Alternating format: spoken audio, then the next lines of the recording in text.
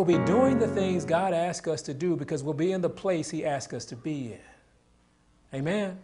But that place must be now a relationship with him, so when he says something, we will do it instead of bucking against it. God has sent his prophets, his ministers, his seasoned women. He has sent them to us all, and we have rejected them. We're like Israel. He said, you've crucified all the prophets. Every time I sent you a warning, you got upset because it made you uncomfortable and you crucified them. In these last days, we can't be that. We're going to have to say yea and amen to whatever God has to say.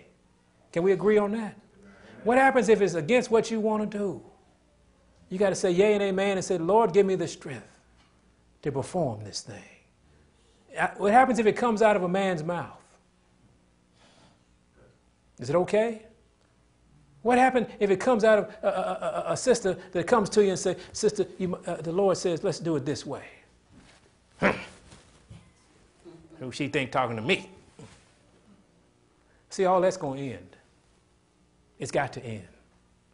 Because there's nowhere in the universe where you can do what you want to do the way you want to do it.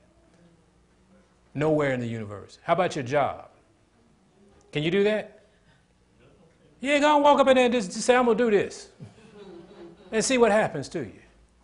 Walk up into the universities and say, well, I want a degree in business management, but man, I ain't taking no business classes. But I expect you to give me my business degree. How well is that gonna go? So why do we come to Christ and say, yes, I want to make it to the kingdom. I want all the blessings of the window of heaven, and I want to be claimed by your name, but I'm not doing nothing you saying. You think that's going to work? Why do we do that then? And I'm going to tell you something. You're going to do what the beast tells you to do. Why? Because he's going to strong arm you. Convert or die. Isn't that wonderful? Christ didn't like that. See, you're going to obey somebody. Why don't you obey the master? Obey the one who loves you. Obey who all of his laws are for our betterment. Obey him. But you got to do it now, don't you? Yes, sir. You can't choose him when the letter comes in the mail and you're afraid. I have more people come to me after the letter gets in the mail. Oh, Lord, what we going to do? I don't know what we going to do. This is what he said to do. Now, are you willing to do that? Well, yeah. I always tell people, if they want relief, they don't want to change. Just get this pressure off of me, and that's all I want. You think vaccinations of children are going to be interesting? You know, because we have fought that over the years. Oh, just wait till they start coming and you can't come to work unless you have vaccinations. That's what they do to our sister Wanda. I have to write her a letter every year that we don't take that garbage. That's going to be not an option in just a second. Because after this thing they throw out here and all these diseases are going to be flying around, they're going to say, man, everybody going to get shot up. Amen? We all right, aren't we? Oh, we're not talking about anything we don't know, right? All right. Let's go to Revelation chapter 23. But God said something. He was describing something here in Revelation chapter 22. And we ought to pay attention to this. He was describing this. This is what's going to happen in the day we enter into the kingdom. But he said, you're not going to make it into the kingdom unless you're doing this right now. He said in 13th verse of Revelation 22nd, I am Alpha and Omega, the beginning and the end, the first and the last. We should say, thank you. Man, we got a God who is all that. So we don't have to fear. Amen? Because if he's the beginning and the end, what are we fearing? And he said in verse 14, blessed are they that do his commandments. Why? That they may have right to the tree of life and may enter in through the gates into the city. What is your ticket into the city? Doing those commandments. Oh, I thought maybe I was speaking some language. When? When you get to the kingdom? You don't even get on a bus without a ticket. And the ticket is doing his will, his way, his commandments. Amen? He said, blessed are they that do that. Now, Because you're going to need to know what God you're going to serve right now.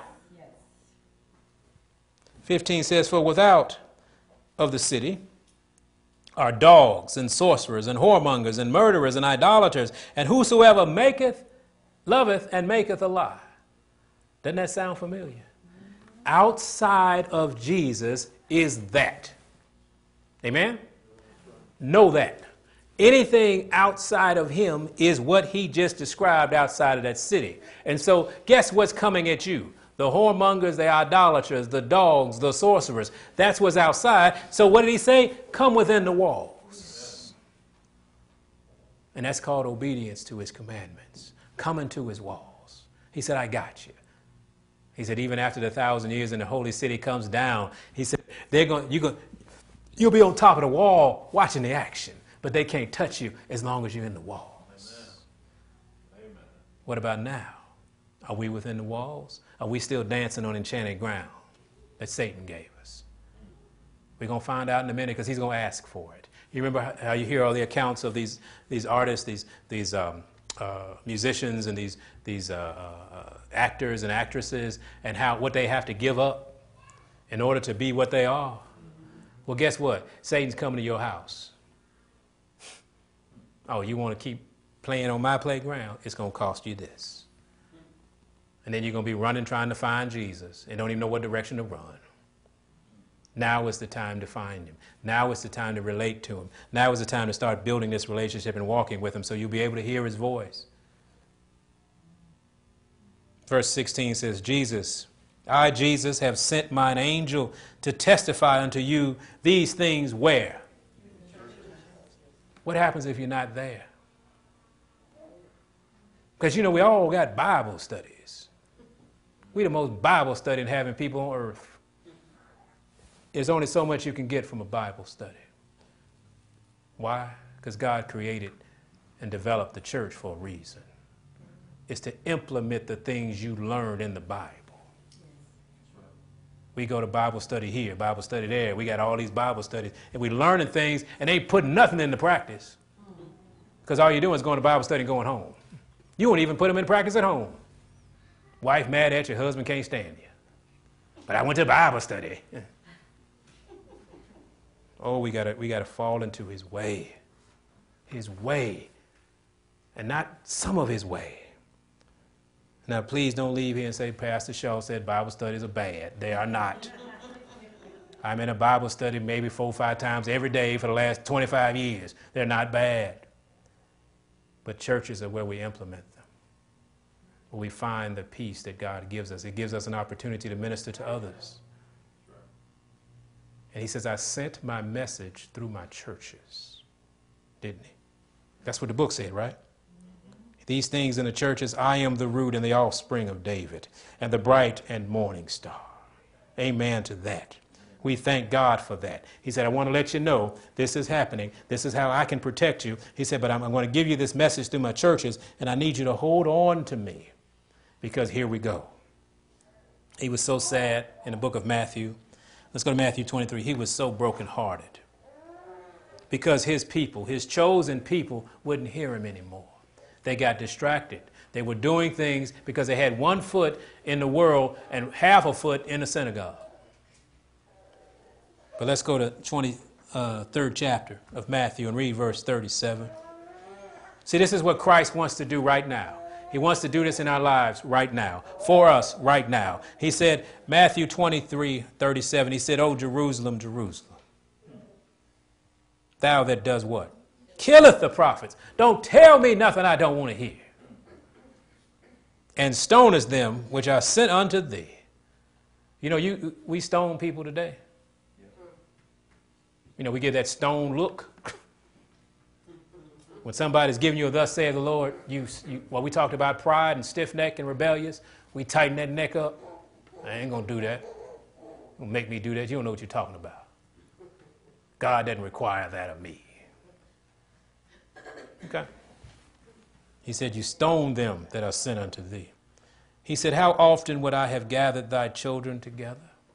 You see what he's been trying to do. He said, often I would gather your children together, even as a hen gathereth her chickens under her wings. But what happened? Ye would not. So what was the problem? Was it Jesus or us? Because he said, look, I'm trying to show you, I'm trying to cover you, I'm trying to get you in my way so I can bless you, I can protect you, I can show you the way out of this thing. But you would not.